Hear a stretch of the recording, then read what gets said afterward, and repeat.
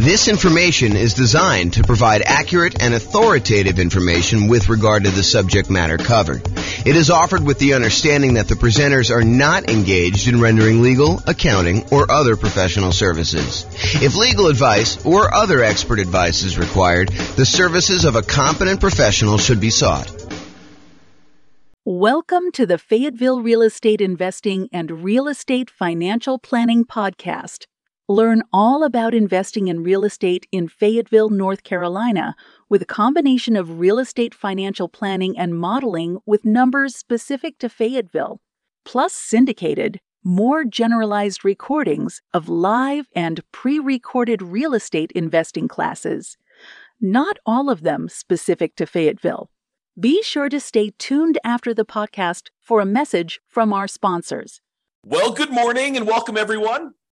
I am your host, James Orr, and today we have a pretty exciting class. I think this is a very practical class. This is the class where you find out my best tips for getting mortgage quotes from lenders.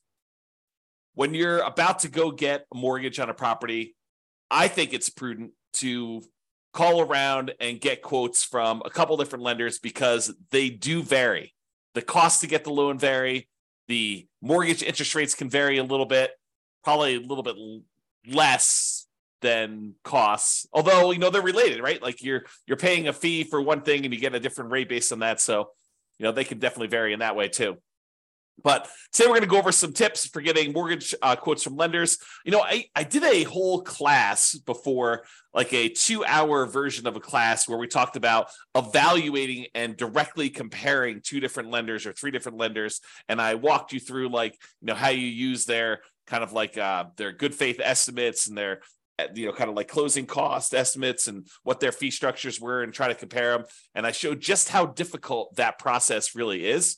And that's not exactly this class. This is sort of like the light version of that class where we talk about all the different tips for, getting quotes from lenders, how you do it, some of the things like that. And I think I do cover that in that class. It's been a long time since I even looked at the outline or listened to that class, but it was pretty good.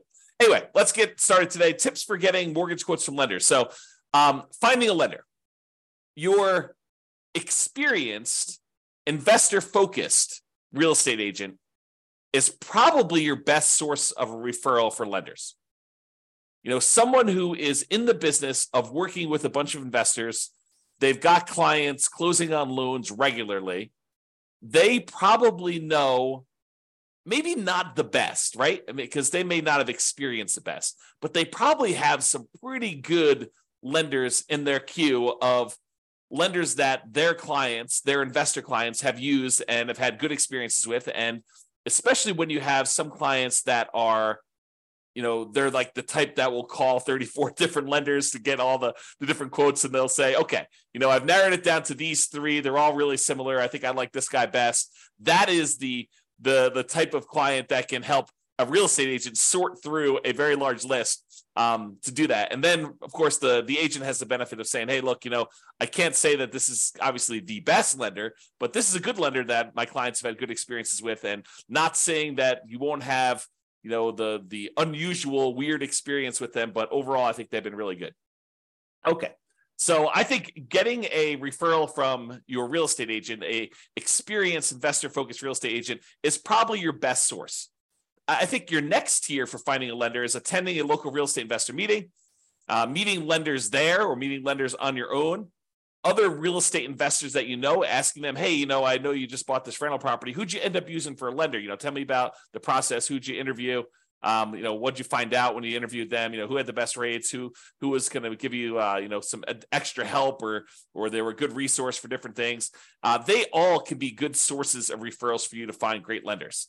You can also call, multiple banks and or mortgage brokers, cold call them. A lot of them are advertising, but I think you will find that real estate agents and kind of other local investors are going to be your best source there.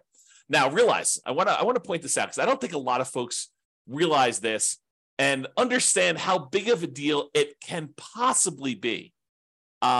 Not that this comes up that often. I want to do 2 simultaneous things for you. Number one is I want you to realize just how significant of a consequence this can be for you.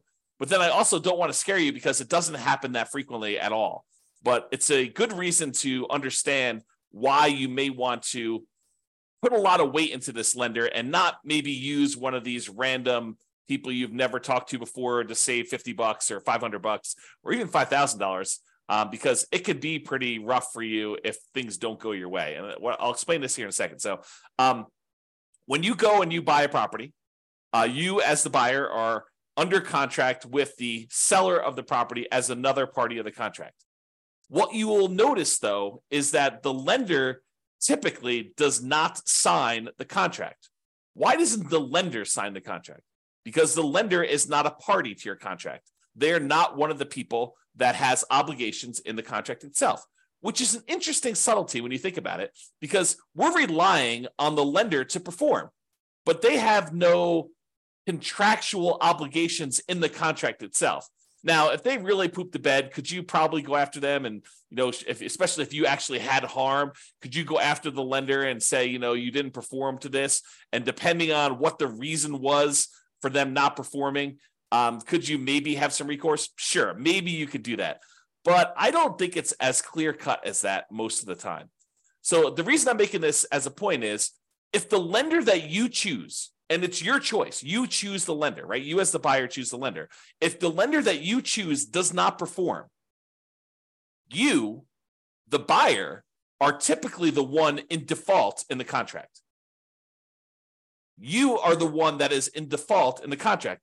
You can't say a reasonable excuse for why you didn't show up to closing with the money is not my lender didn't perform, because you had the choice of which lender to pick. You were supposed to do your due diligence. You were supposed to, check them out, make sure that they were the one that, could get you good rates and could actually perform on the contract that you're in. You can't use the lender as an excuse for you not showing up with money. And if you put up a large earnest money deposit on your contract, you could be at risk of losing the contract. And most of the time, and in a normal market, you're working with a seller and the seller really wants to sell and they really want to sell to you because, they had the property on the market for 180 days before you came along and you made an offer and you guys came to an agreement and you've already gotten through the inspection and you've kind of negotiated all the stuff you needed to negotiate. And they feel like, hey, look, I just really want this thing to close. I don't want to go through all this again, have to start over. That would be another 180 days. And, maybe I'm going to get less for my property. And maybe, someone else coming in is going to want to inspect me harder. And, all this other stuff could come up. I don't want to deal with that. I really want this buyer to close. If you and your lender screw up and the lender you pick doesn't show up with money for whatever reason, there could be lots of reasons for them to do that, but if they don't show up with money, your seller may decide, hey, look, how quickly could you get it done with another lender? And they say, okay, we'll extend for 7 days or 10 days or 14 days, however long it takes you to get your other lender and have them do a rush to get everything they need to do in order to close. However, the seller is not required to do that. Seller is not required to do that. And imagine a different market where the seller had 20 offers, you outbid everyone else, and maybe the day after they accepted your contract, someone else calls them and says, hey, sorry, I just noticed the property. I really, really want it. What was the winning offer? Your agent or the seller tells the new buyer, the 21st buyer that came along, what the winning offer was. And that particular seller's like, oh, had I only known, you would have offered me $5,000 more than this other guy. Well, if this one falls out, then, you could definitely have it for $5,000 more. And the guy's like, that would be great because this is my perfect property. How willing do you think the seller is in that particular case for them to give you an extra 10 or 14 days if your lender doesn't perform? I think it's less likely. And then you're out your earnest money because it's not like the earnest money, you get that back if you didn't perform, all the way up to closing. A lot of times your deadlines, all your deadlines for making sure your lender is in place and you've approved your financing, that's usually not the day of closing. That's usually a couple of days before. And it may vary a little bit market to market, depending on what is customary in your market. But in a lot of markets, it is like your deadlines, your last deadline to object on something are a few days before closing because the seller is wanting to make decisions based on you moving forward. They need to know that, hey, look, you're good. I'm ready to go. I'm showing up at closing and everything's good to go there. So realizing that using a random lender gives you a random chance of closing. That may be that they'll perform, but they may not perform. And remember, the lender is not typically a party to the contract. You as the buyer are, and you choose the lender. If the lender doesn't perform, you are in default as the buyer, not the lender. Okay. Now we have that entire separate class I mentioned on evaluating mortgages and comparing lenders. So I'm going to put a link up to that here in the show notes, or in the kind of like panel for coaching clients, stuff like that. All right. So let's talk about some tips for calling lenders. A few days ago, I covered the loan comparison worksheet. I showed a little picture of it on here, but this is a good little tool if you're going to call up your lender just to kind of, see what the different rates are. You can write them down just to kind of keep track, or you can write it down on a piece of paper. It doesn't really matter, but this is a good tool for you to be able to see what the rates are, what the costs were, what the PMI rate was, if you're doing a, less than 20% down loan, and then you can see what the payment would be for that. And you can kind of compare. So it's a good tool for doing that. So if you're going to call multiple lenders, and not every one of my clients would call multiple lenders, right? Sometimes it's a lender that they've used before, and they're like, look, they have all my stuff. I know they can get it done. A whole bunch of other clients of James's have used this, or, whatever. They know that they're going with the same one. They're not going to call 2 or 3 or 4 or 5 different lenders to do this. But I do think that there is a percentage of clients that do call 2 or 3 lenders just to kind of get a feel for what quotes are with the different lenders to try to find them. So if you're going to do that, you're going to call lenders and try to compare quotes, ask for the rates, and do that on the same day. You cannot do a valid comparison if you call one lender on Monday, one on Tuesday, and one on Wednesday. It's not the same. Rates change every day. So you can't compare Monday's rates to Tuesday's rates, or Tuesday's rates to Wednesday's rates. And I happen to see someone who is on the webinar right now who had a very interesting experience like this, where we were in the election period and they were looking at a property and they were pretty comfortable in the rates that they were getting. And then they called their lender on the next day, and there was a lot of chaos going on in the marketplace, a lot of uncertainty, and the rates had changed a lot. So imagine you had called one lender on one day and you called another lender on another day, and those rates were vastly different, not necessarily because the lender was more expensive. In fact, the one that had the higher rate may have been the cheaper lender, but because the rates themselves had changed. They can change a lot day to day. So you have to call them all on the same day of doing that. Okay. Now, when you call the lender, a lot of lenders, not all of them, but a lot of lenders are going to want to pull your credit score. They're going to want to tell you, look, in order for me to give you a valid rate, I'm going to need to know your credit score. And that is true. It is true that in order for them to give you a valid quote and estimate cost, everything like that, they're going to need to have your credit score to do that when you finally do the loan. But when you're calling around to 1, 2, or 3 or 4 lenders, you don't necessarily want all of them paying your credit report all at the same time. And so for that reason, what I would recommend you do is, tell them, look, either have the first one do it so you know your credit score, or use one of these services where you can estimate and hey, look, my credit score is 785. So why don't you just give me quotes for stuff above 760? Say it's 760 or better, or use 760. And I'm pretty sure that I'm going to be above 760. And so you can just kind of get a comparison of everybody at a rate. So either you tell them, kind of what you estimate your score to be, and say, look, if I decide to go with you, we'll verify my credit score then. Right now, I just really want to get a feel for how your rates and fees are. And then if I decide to go with you, then we'll do that. So I'm telling everybody my credit score is 760. Let's go ahead and get rates at those. Then they'll pull rates at 760, and they will figure out what the current rates are and current costs are for someone who has a 760 credit score. In general, I only let the lender who is going to actually do my loan pull my credit, partially because I lock my credit down. I don't want to have it open at this period of time either. Okay. So only the one that you choose. If you don't know your credit score, have your first one pull your credit if you want to do it that way. And then maybe you have it ping twice, which isn't going to be that big of a deal. The credit reporting companies, they understand when you're shopping for things, sometimes you'll have more than one soft pull on your credit for that. Okay. So tell the others that you're calling when you're doing the comparison what your score is. And if you decide to use them, you'll have it pulled then. Then ask questions that are important to you. And I'll give you some ideas of questions on the next couple slides of things that you may want to ask. Now, I want to warn you. You really don't want to go and interrogate your lender. You don't want to go and say, tie them to a chair, put the little bag over their head and waterboard them and say, answer these questions, answer all of them right now. And you don't want to do that. You really want to ask the most important questions that you have for your lender and to get the information you need to be able to make a good comparison. And I think what tends to happen is we tend to ask more questions to the lender that we are likely to choose. If you get quotes from the lender and the rates are like much higher than everyone else, you can ask like 1 or 2 or 3 qualifying questions, but you're really just sort of almost being polite at that point. Really what you want is the one that you are going to pick. That's the one you're sort of verifying all the different stuff with to kind of move forward. Also, rates aren't everything. Rates and fees aren't everything. I totally would be willing to pay a small premium for someone who is going to be much easier to work with, much better to communicate with, maybe add some value in other ways, like helping me improve my credit score, although my credit score is fine. But, if I had some credit blemishes and they were kind of skilled in that area, that is worth some fee. Is it worth, paying 0.5% more on a loan? Probably not. Is it worth $500? Probably.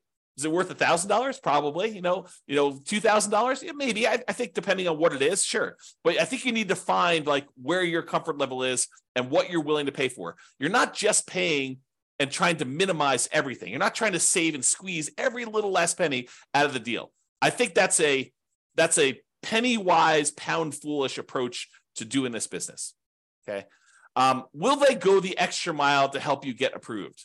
I've definitely had lenders who have gone to bat for clients in the past with underwriters kind of fighting for their case and their situation.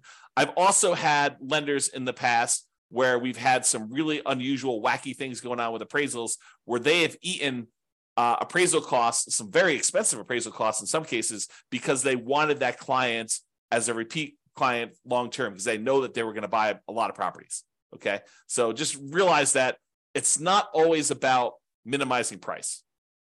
All right, let's talk about some of the lender questions just to give you some like tips for when you're calling a lender and you're asking them some stuff here. So one of the things is, what expertise do you offer for putting the financing together? So tell me about your experience, like what sets you apart? Like why are you different from everyone else? And let them kind of talk about it. Let them kind of sell you on why they should do business with you. And then maybe ask them, do you know specifically about financing programs for nomads? I think that most lenders are not going to know what the nomad strategy is. So you may need to educate them.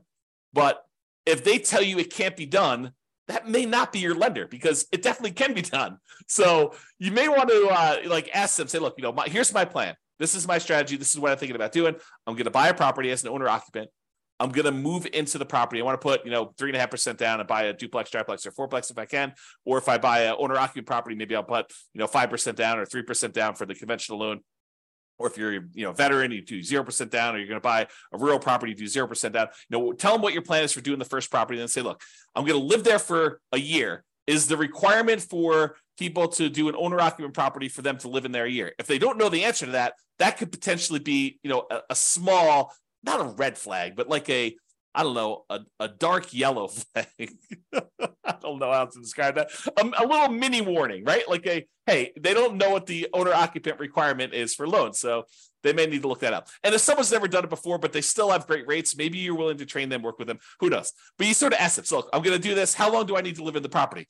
You have to live in the property for a year. Okay, great. So after a year, can I take that property, convert it to a rental, buy the next property as an owner-occupant, put 5% down conventional on that one, use the rent that I'm getting on the property that I'm moving out to help me qualify for the loan and buy the next property and repeat this process and have them explain to you how the loans work and whether or not you can do that strategy.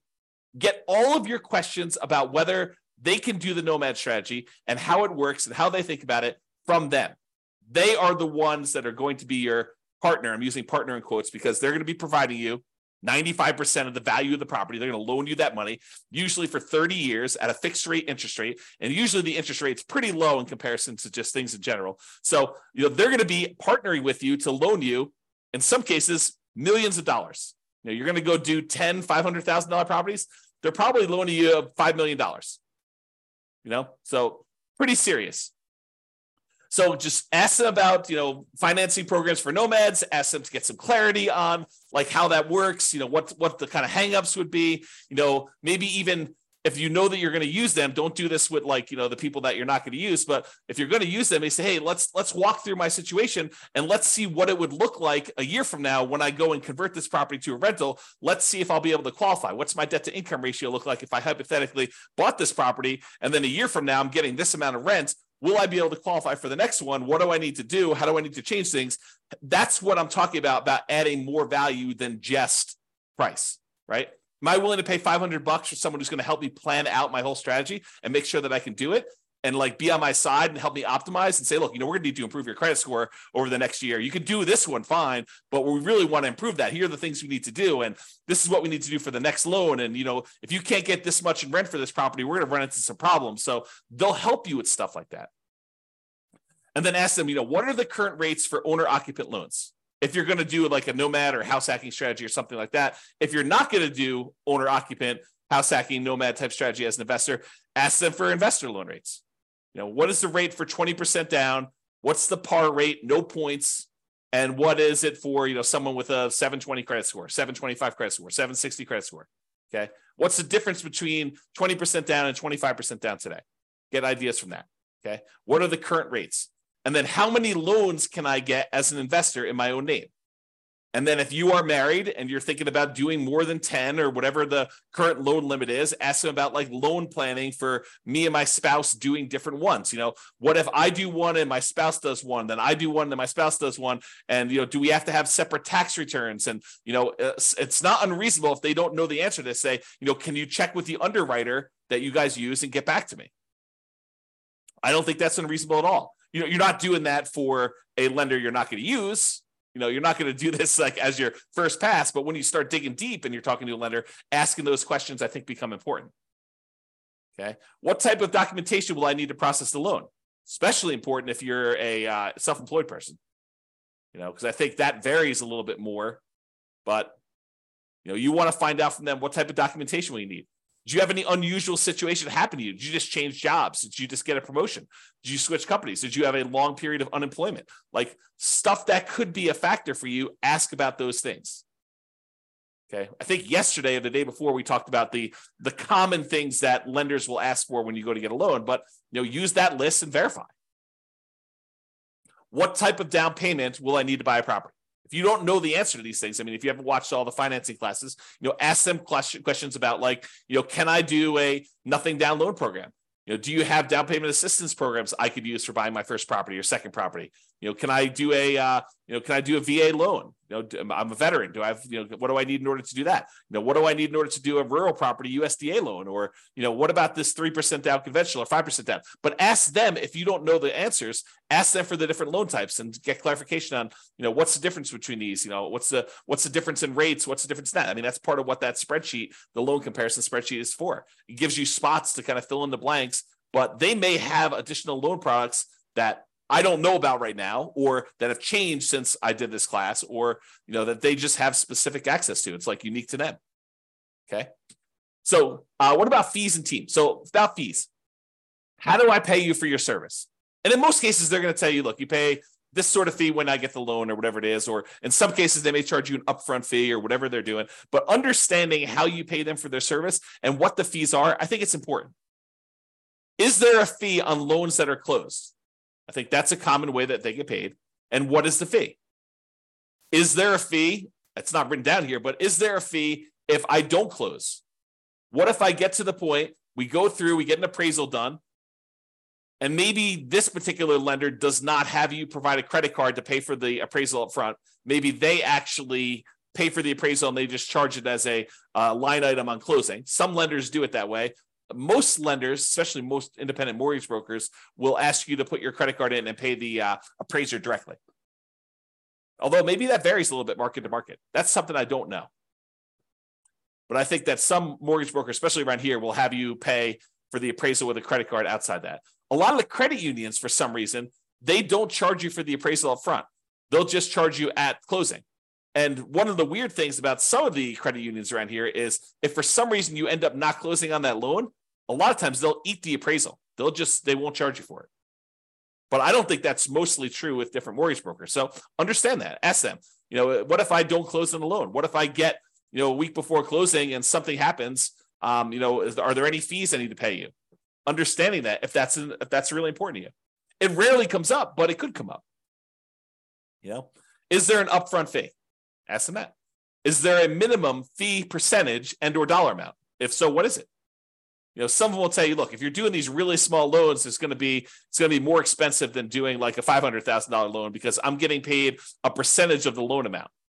So if you're coming in there and you're buying a $500,000 property and you're putting, 80% down, you only want to get a $100,000 loan, that may be more expensive.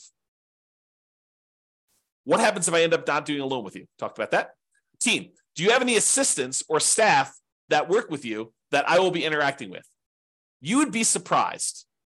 Maybe you wouldn't be surprised, but I think you would be surprised how many kind of setups are such that the loan broker that you talk to, their sole role is salesman. They are out there shaking hands, kissing babies, meeting people, attending meetings. They're the ones that are going out there and generating the business. But once you decide to do the loan with their team, you never hear from them again because they're not the ones doing the loan. They're out there still going to meetings, meeting people, drumming up business, and they have a team of assistants that handle the loans. In some ways, it's sort of like, it's not exactly, but it's very similar to how I worked as a real estate broker. There's a team. It was me and my wife, Tammy. And for the most part, if you wanted to go see a house, most of the time you would see me. I was out there teaching classes. I was there having lunches with investors. I was doing all that different stuff.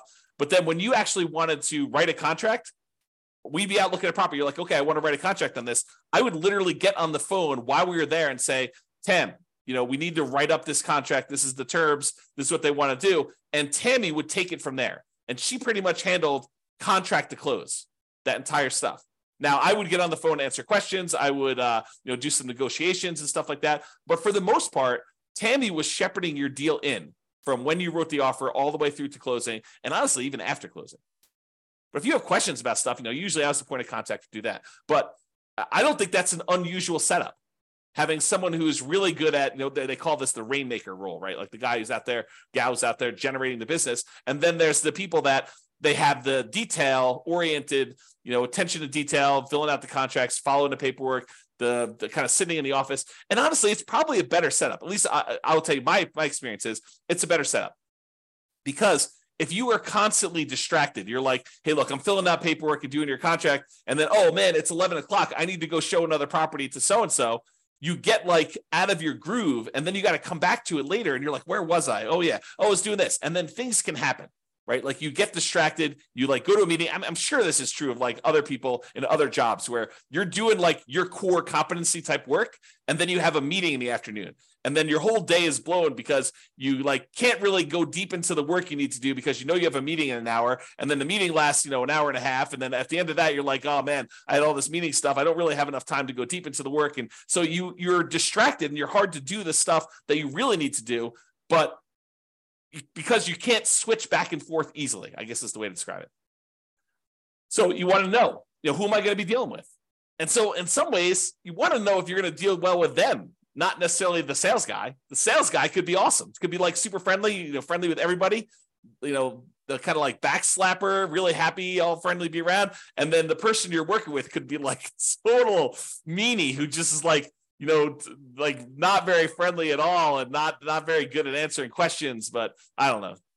Not saying that Tammy's that, but that's I've seen stuff like that before. All right. What would I be dealing with you on directly? And what would I be dealing with them on? Just kind of getting some clarity on that. All right. References.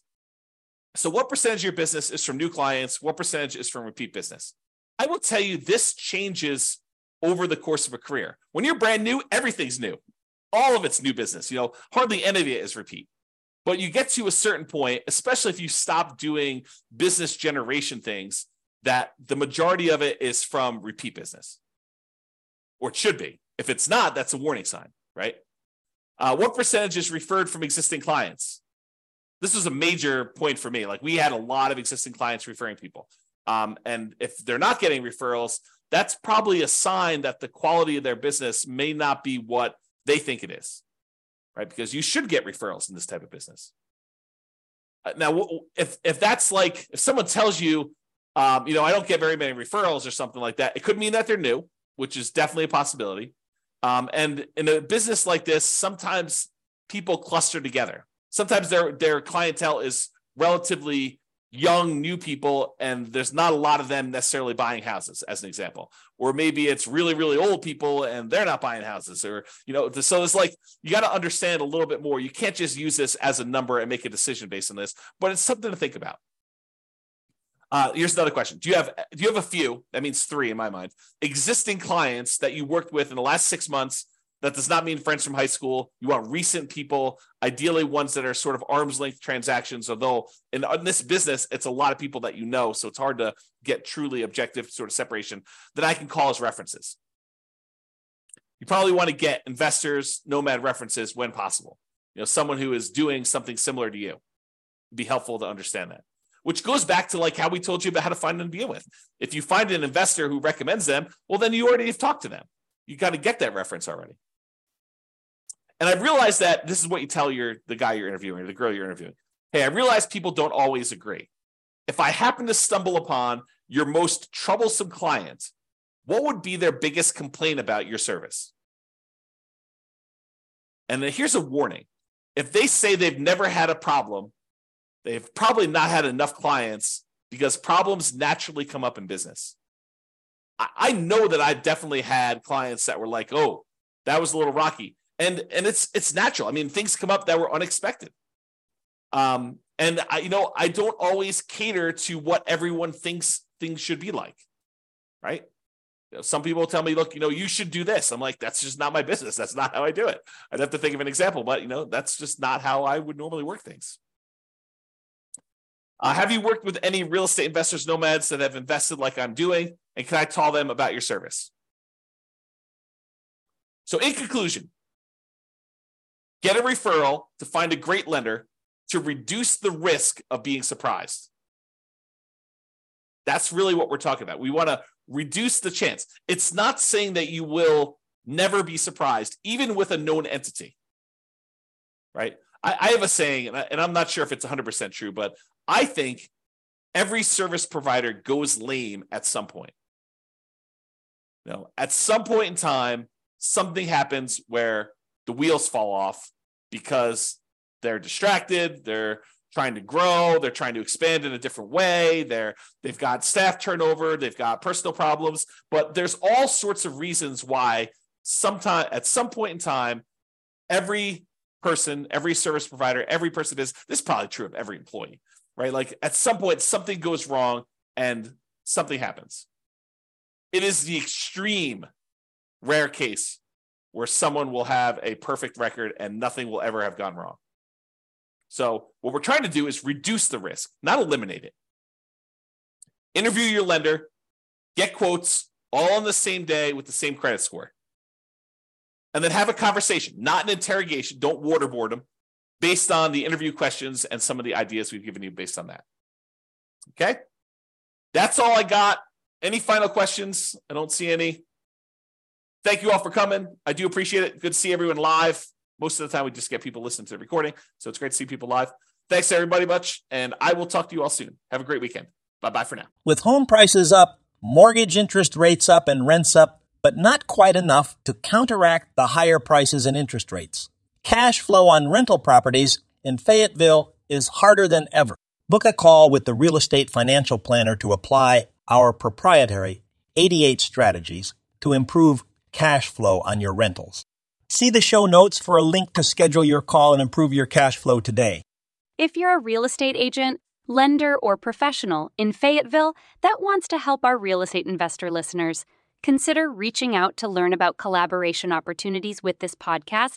We'd love to add more value to our listeners by having you assist our investors buy, sell, and finance their real estate investments. See the show notes to schedule a call to discuss collaboration opportunities.